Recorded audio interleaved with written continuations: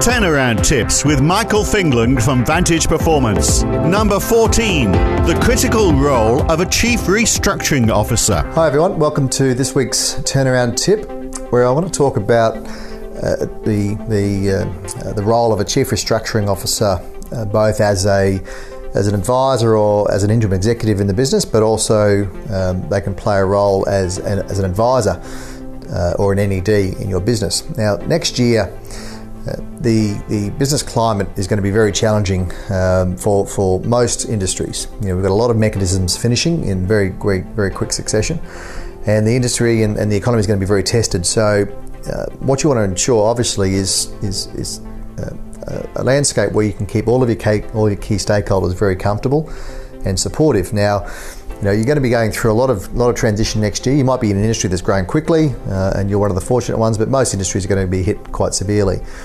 And so your ability to secure better support from your financiers, obtain fresh working capital, whether you're in a downturn or in a high growth mode, is going to be critical. And a Chief Restructuring Officer is the term in the industry. They're highly experienced turnaround and restructuring practitioners, and the added advantage of either having one of those professionals in your team working alongside your CFO, the CEO, to take care of a lot of that restructuring activity, or sitting on the board, is going to give your organisation a huge boost of confidence in the eyes of key stakeholders, particularly your financiers or incoming financiers. Because what they will do, they will not only ensure that you're sweating your working capital, you're looking at all of the avenues to improve working capital and selling non-core assets and making sure the business is as robust as possible, but they reduce the perceived risk that your business has when you're looking through the eyes of your incumbent financiers, shareholders, or incoming financiers or equity.